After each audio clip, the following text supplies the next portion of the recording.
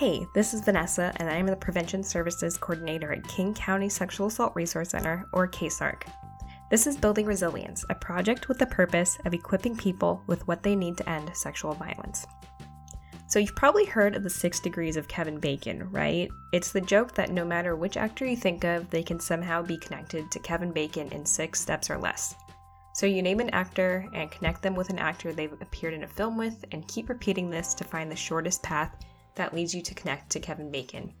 And the joke is that you can get there within 6 steps. So hear me out, but I kind of feel like the same can be said about sexual violence and other public health issues. When you dig into the data and research, you see that sexual violence has so many connections with other concerns in our society. Opioid use, unintended pregnancies, poverty, cervical cancer, the list goes on and on. Maybe because sexual violence is sensitive in nature and for some can feel taboo to talk about in some settings, many people see it as an isolated incident that just happens. It can help for us to discuss sexual violence in the context of our larger society and the systems we live in, and how these both contribute to and impact sexual violence. The National Sexual Violence Resource Center has a bunch of really great resources focused on the connection between oppression and sexual violence, and how we must focus our prevention efforts on the deep-rooted systems of inequity in our society, not just on the individuals in our lives. I connected with Mo Lewis, the prevention specialist at NSVRC, who, fun fact, used to be a preventionist at KSARC. Here's our conversation about what all of this means for community sexual assault programs like KSARC, and for people who are determined to eliminate all abuses of power in our society. As a heads up, we do discuss sexual violence and other forms of abuse, but not in great detail. Thanks so much for having me here. This is really exciting. I'm Mo Lewis. I'm the prevention specialist at the National Sexual Violence Resource Center. And before this job, I worked at KSARC. So it's really cool getting to talk with you and talk about prevention. It's come full circle. Yes. So, Mo, what does it mean to say that sexual violence is inextricably linked to oppression? It's such a good question. I think it's one that has been coming up a lot lately. And I think also COVID has really made some things clear for us, right? But I really think that when we link sexual violence to oppression, it really places it within the context of the society we live in, and it gives us a framework to understand it better. This country was founded during a time when mass enslavement was largely considered normal. It was like part of the founding of this country. And that was something that was continued for 400 plus years. And that's a really long time. It's like generations of time, generations of people thinking well, this is just how it is. And that's how it always has been, right? And we know that sexual violence was routinely used as a weapon during that time. It was used as a weapon of slavery. And these things don't just leave us. We can really trace connections back to how laws and systems have persisted in racism toward Black people even now. So even laws that exist right now are still things that just are kind of a holdover and continuation that we haven't really fixed yet. We also displaced millions of Indigenous people and communities in order to create this country, and sexual violence was used during this colonization, right? So when we really look at our history and we follow that path to how this history is still living on in harmful ways and in harmful systems, harmful stereotypes, all of those things, it can really help us better understand what we're trying to change. And it can also help us think about what we want to see instead. Yeah, absolutely. I think about some really cool conversations that I've had in before the pandemic. I was doing prevention lessons in a history class. The history teacher had me in, and it was really cool to be able to tie what we were talking about to the material that they were having.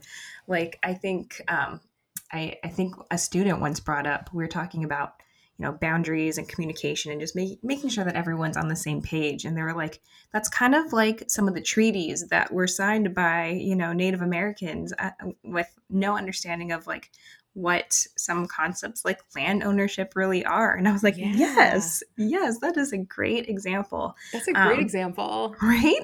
Yeah. That was super cool. These are 7th graders at Risden Middle School. Shout out to them. So smart. So smart. How can you consent to something that you don't know what it is? It's just key. Yes. So anyway, So kind of talking more about using an anti-oppression lens in our prevention efforts. Why is this necessary? And what are some possible harms that can be caused by not centering anti-oppression?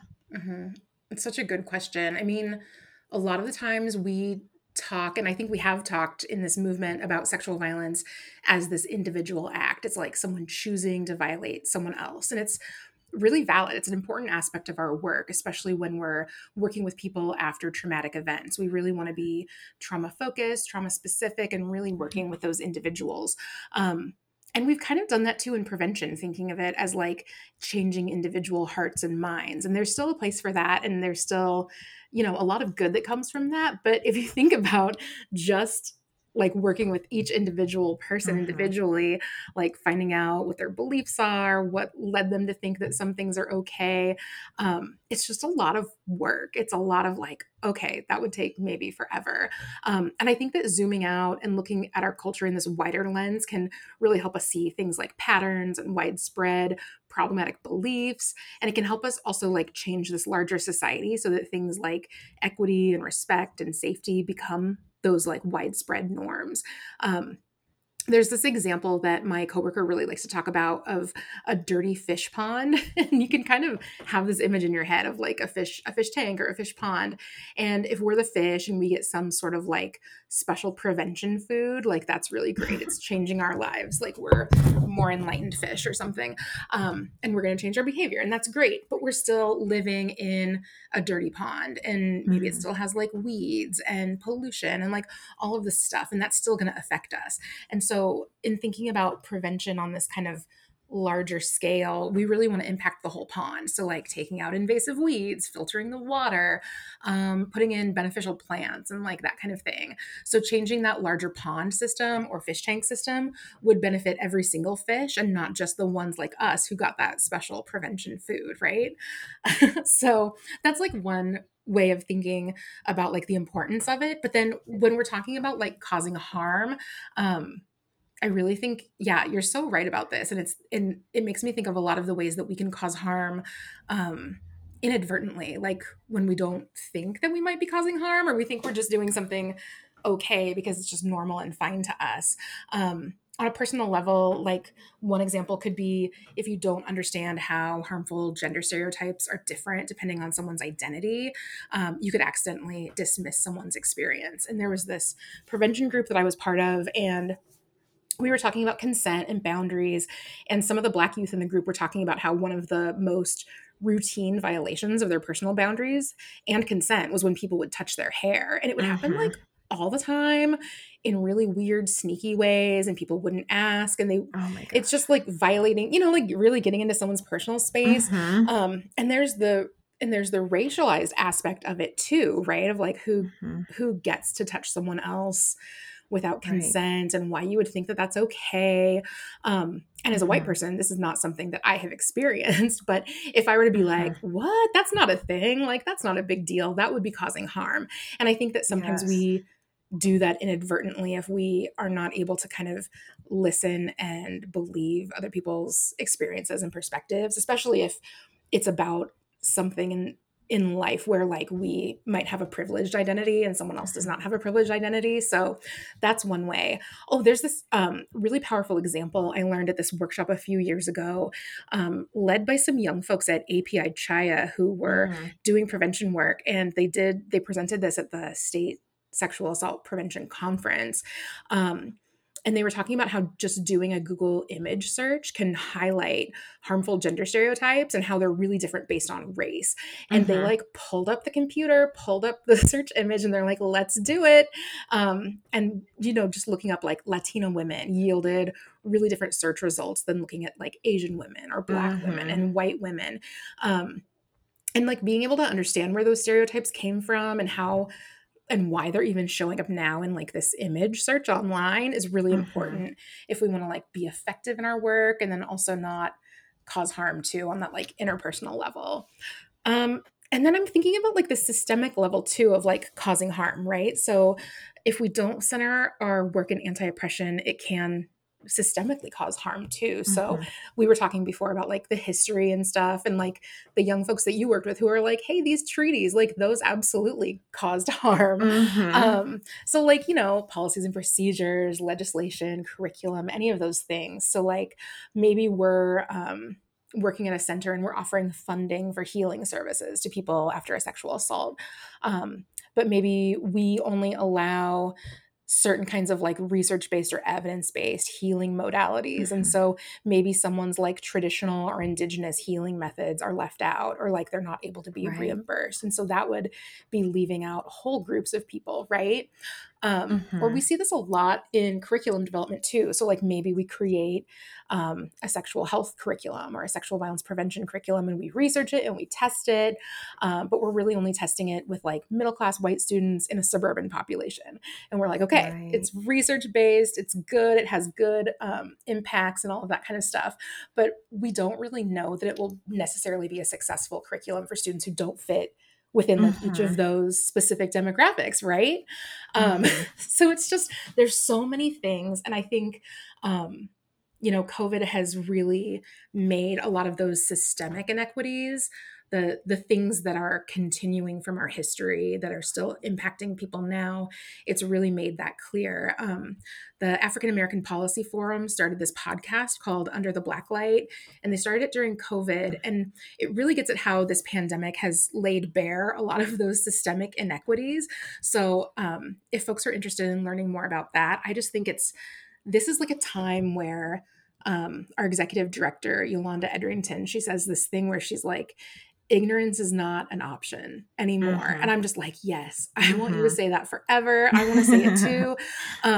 Because it's kind of like at this point, if you still don't think there's a problem, then you're not paying attention. And I think COVID has really made that so clear, right? So yeah, we definitely don't want to do harm with our work. So I think Yes. that connection is key. Yes, 100%. And I was just having this conversation earlier this week of how, if you go to the Center for Disease Control and Prevention page and Hmm. you look at the risk and protective factors for sexual violence perpetration, which is like our go to when we're, putting in for grants to help fund our prevention work, and Oh how yeah. icky it is when you have to say, like, some of the risk factors are poverty, lack of employment opportunities, and Hmm. how stigmatizing that is, and how it just perpetuates and furthers harm to, that coded racialized language of who do we think of when we think about these populations. Um, Hmm. so that's something that I've been reflecting on a lot, in how I don't further harm by using kind of those languages that, Oh yeah. you know, evoke the super predator, if you will, and who we think of as the ones that perpetrate harm and commit crimes in our society. It means we need to be like really careful in how we talk about those statistics too. I mean, Mm-hmm.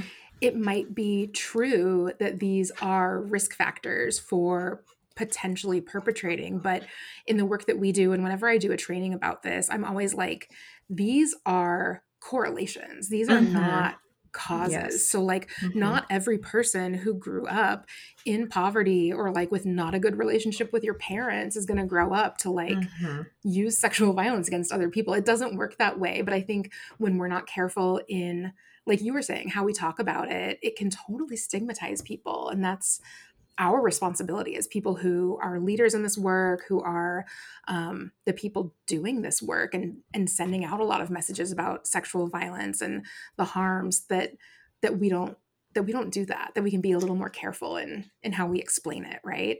Yes. Yeah. Yeah. Yeah. So I want to talk more about what the responsibilities of community sexual assault programs like KSARCs are to center all forms of oppression. What are some It's a good thoughts? question. I mean, I think it goes back to like thinking about how we talk about um, how we talk about those statistics, right? I mean, Mhm. we have the responsibility to place it within a context. We have a historical context. We have like regional contexts of why these things are happening, right? And it's not just that someone is growing up in a poor household. It's that like why is that? What are the conditions that like cause that to be so? And the Mhm. thing that I think is really great about community sexual assault programs and is important to remember is that these are programs that are really valued and they're really trusted. And these are the places like KSARC where people go to get the very best information about this sensitive, private, personal topic, you know, Mhm. like this is a community hub in a lot of ways. And so we're the people to do this work. If we can connect the dots and we can show people how our history shows up in the present moment, how oppression is interwoven in policies and laws, how we need to center all forms of oppression, people will really listen. This is, I think, a really great opportunity for all sexual assault programs. And it's something that we're really well equipped to do. And I think it also means that we have to be able to like walk our talk, right? Like it can Mhm. be really easy to make a statement, but we can also work on changing our internal structures so that we're modeling the world that we want to see and the world that we want to Mm. live in. And this is a Mhm. process that NSVRC is going through right now. Where it's been a few years and we've been really looking at anti-oppression and specifically anti-racism and how can we infuse the idea of being an anti-racist organization throughout the organization and not just like in statements that we're making, but like Right. how we Mhm. do our work. And it's a long and hard process. It's not really easy and pleasant, but a lot of it I think is really fun and really empowering. And there's lots of people out there who are already doing this work that we can learn from. And I Mhm. think sometimes people think about it as like, oh, we have to make changes. But I like to think about it as like, we get to make changes. Like, we get Mhm. to build what we want to see. We get to shift and move and create new things and move towards something that's going to be better for everybody and not just a select few people. So, yeah, I definitely think there's that responsibility. But I also think it's such a gift and it's such a privilege to be able to be like, Mhm. hey, we can switch things up and we can try things a different way. And it's Yeah. also very prevention-y because it's kind of that Mhm. evaluative process, right? Of like what's working, what didn't work, what can we tweak and change. Yes. Yeah. Yes.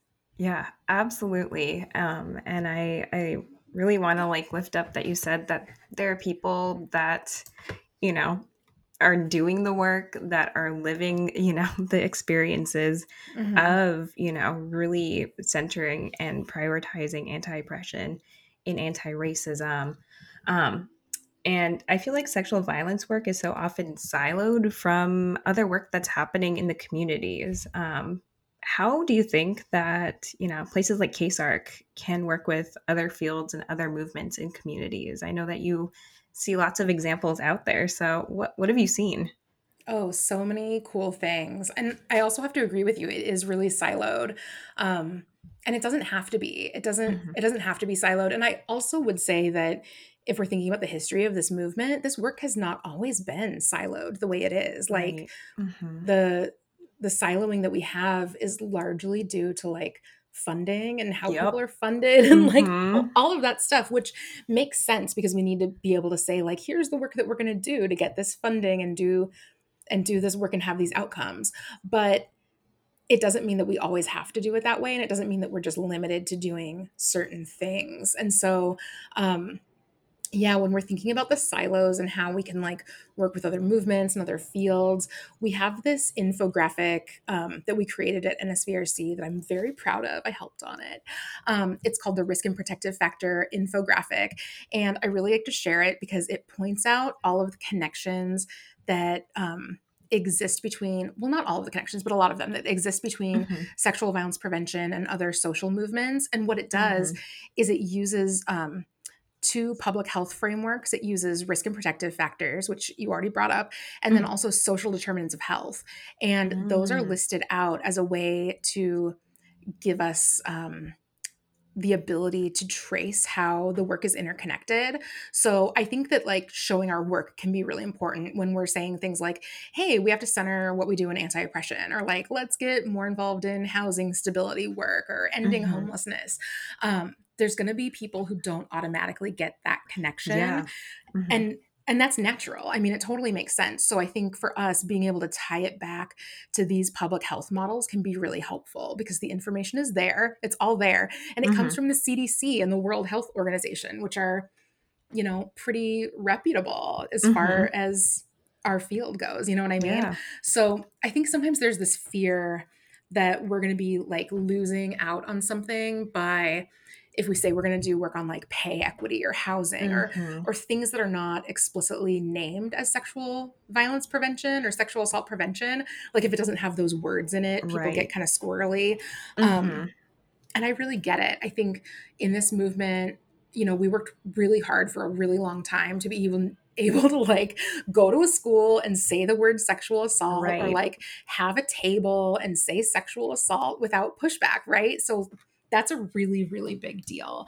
Um, the other thing that's true is that we need these larger partnerships and the focuses if we want to change the landscape of our society, because sexual violence doesn't happen without all the other contexts in which we live. So if we Mm-hmm. want to clean up the fish pond, we have to work Yep. together with people.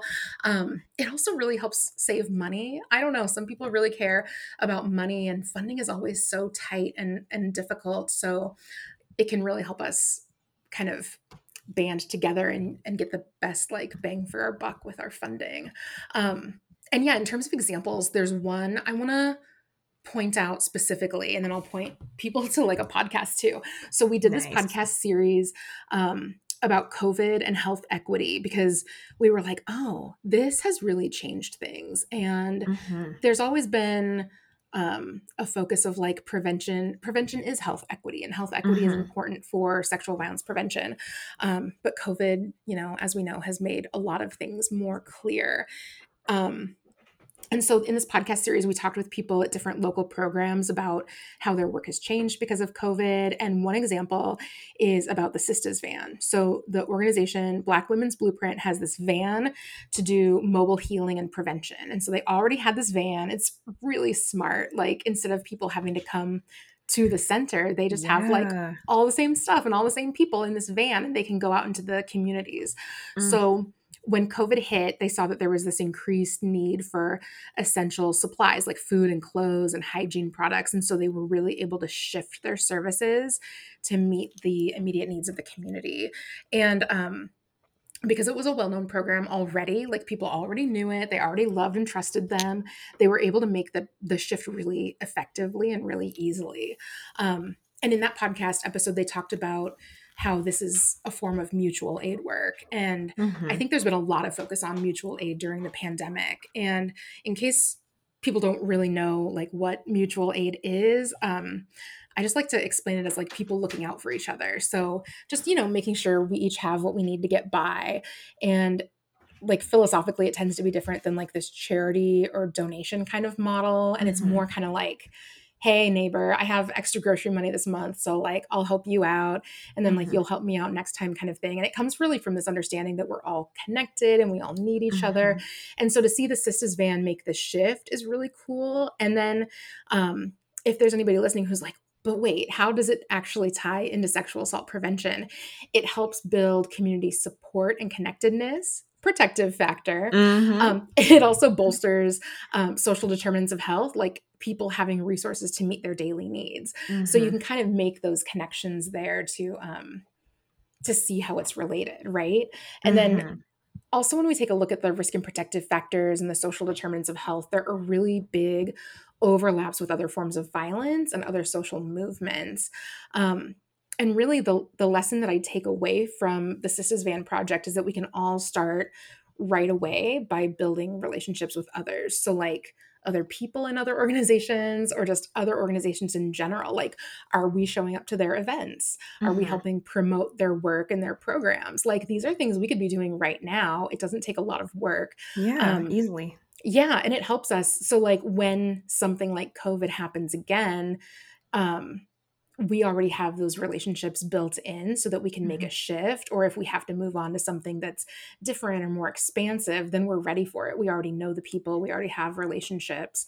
Um, so, yeah, I really like that example. But if you want to hear about other examples, including one from the Seattle area, Yeah. you can check out the podcast series. Like, I feel like it's very podcasty to be like, listen to this other podcast episode too. We'll drop Um, the link in the show notes. yes, drop the link. That is another podcast. I feel like if we had a podcast bingo, we would be checking off all the Yeah, links right now. Yeah. Yeah, it makes so much sense when you start thinking about it this way. When I was doing this work in Eastern Washington, right? Like there was understandably a lot of communities that were like, well, sexual violence, domestic violence, not really an issue. Don't really want Mhm.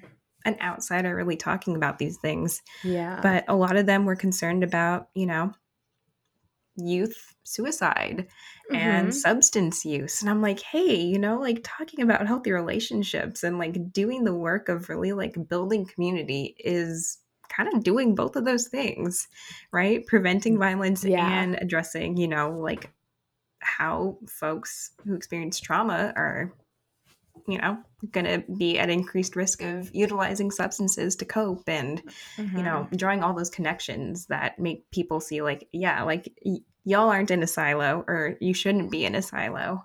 We should all Yeah. be just doing this work together. Oh, Um, definitely. It makes me yes. think of this other resource that I don't know, I think it's pretty fun. I'm sure that you've seen it. I'll have to find it and send it to you, or you could put it in the show notes. I'm doing little air quotes. But it's this connection selector tool from the Oh. CDC. And I think it's something related to like connecting the dots. I think it's on the Veto Violence website, and it's very colorful and interactive. And what you can do is you can, out of all these different forms of violence that have shared risk and protective factors, you Mm. can click on the ones that you're working on, and you can see what other forms of violence are related, and it breaks them down by Oh. level of the social ecological model. It is very nerdy for folks who are into public health, but I think it might also be helpful for these situations where people are Mm-hmm. like, I don't know about sexual violence. Like, that doesn't Mm-hmm. happen here. We hear people say that Mm-hmm. all the time, right? Mm-hmm. Um, but yeah, like the opioid crisis is huge, Yes. and there's a Mm-hmm. really big connection. Mm-hmm. Um, Also, like child maltreatment, elder abuse, like Mm-hmm. all sorts of things that are connected, that we can really see these clear pathways of like why we have to work together and Yeah. why working on one will benefit the others as well. Yes. Yeah, Yes, you could, absolutely. I'm sure you've seen it. It's all the different colors and you click, and it's pretty fun. I don't know if I have. I am so curious right now to check it out, so I'll have to do that. It's right up my alley. Yeah, I think Um, it is. so Mo, what three takeaways would you want to leave with listeners? What can they do after hearing us, talk about all these maybe seemingly high level things? Mhm. What can they do? Yeah, I feel like we've been kind of like dreaming and scheming, Hmm. like what do we want to do? What do we want to build? Okay, if I had to pick three takeaways, I think the first one would be to really get familiar with the frameworks, the public health frameworks of risk and protective factors and social determinants of health. Those are models that already exist. They already have the information that show the connection between oppression and sexual violence and the Hmm. reasons why anti-oppression is so important. And so if that feels unfamiliar to you, that's what I would encourage you to do, is take a look at that. um, and you can just practice. You can be like, what are the things that are connected? How can I talk Hmm. about this differently? um, I think it can really help people understand why our work is so connected. Another thing that I think is just always really fun to do is taking steps to build relationships with other people whose work might be considered like not related or outside of our field. So, Hmm. like, promote their stuff online, go show up to their things, maybe go get coffee with someone like at an outdoor cafe or something like that if it seems safe to you. Um, we can start anytime to build these connections. And I think it doesn't Hmm. matter if you've like been at your job for 10 years or whatever. You can still always start to meet different people. And Yeah. it's a good time to do it right now. It's summer. Hmm. go get a coffee, make sure it can count for your work. I think relationship building should count for our work because it's just such a Absolutely. key component, right? Mm-hmm. And then the last thing I would say is probably like check out these other podcasts. So like the Under the Blacklight podcast series, or the COVID and Health Equity podcast series. I think that if you want examples of things, and if examples are the kind of thing that help you learn, those can be really useful to help you understand the connections in a different way, and then also give lots of examples for the work that other people are doing. So, Awesome. yeah. Awesome. Anything else you want to add? I think KSARC is great. Oh. And I want to say hello to everybody who I used to work with. I mean, you don't have to keep this in here if you don't want to, but hi, everybody. I still talk about the work that KSARC does all the time. And particularly, there's this thing that's always stuck with me is how there's been a lot of education from KSARC about the ways that people talk about and report on sexual violence crimes and court cases, and how to not use language that makes things sound consensual when it's not. And that was so instrumental for me in my job and in how I talk about things. And so I'm just always like, hey, do you know what KSARC does? They have this thing, and then they talk about the words that people use. And I can see the changes that have been happening over the past 5 or so years where reporters are really reporting differently about things. And I think that the work of KSARC has helped that a lot. So yay. Yeah, pass that's that going to be on. an upcoming episode, but it's so great because you can use it with like reporters, Yeah. the criminal legal system. I use it with students too because, the words that you use make such a difference. So Yeah. yeah. Thank you so much, Mo. Oh my gosh, thanks for having me. This has been really fun to talk to you and to also get to share and nerd out a little bit about public health frameworks. Thank you to Mo Lewis for the content in this episode. Be sure to check out all of our show notes for the great resources that were mentioned. This episode was edited and produced by me, Vanessa Corwin of King County Sexual Assault Resource Center. Find us online at kcsarc.org, on socials at kcsarc, or email us at education@kcsarc.org. Thanks for listening.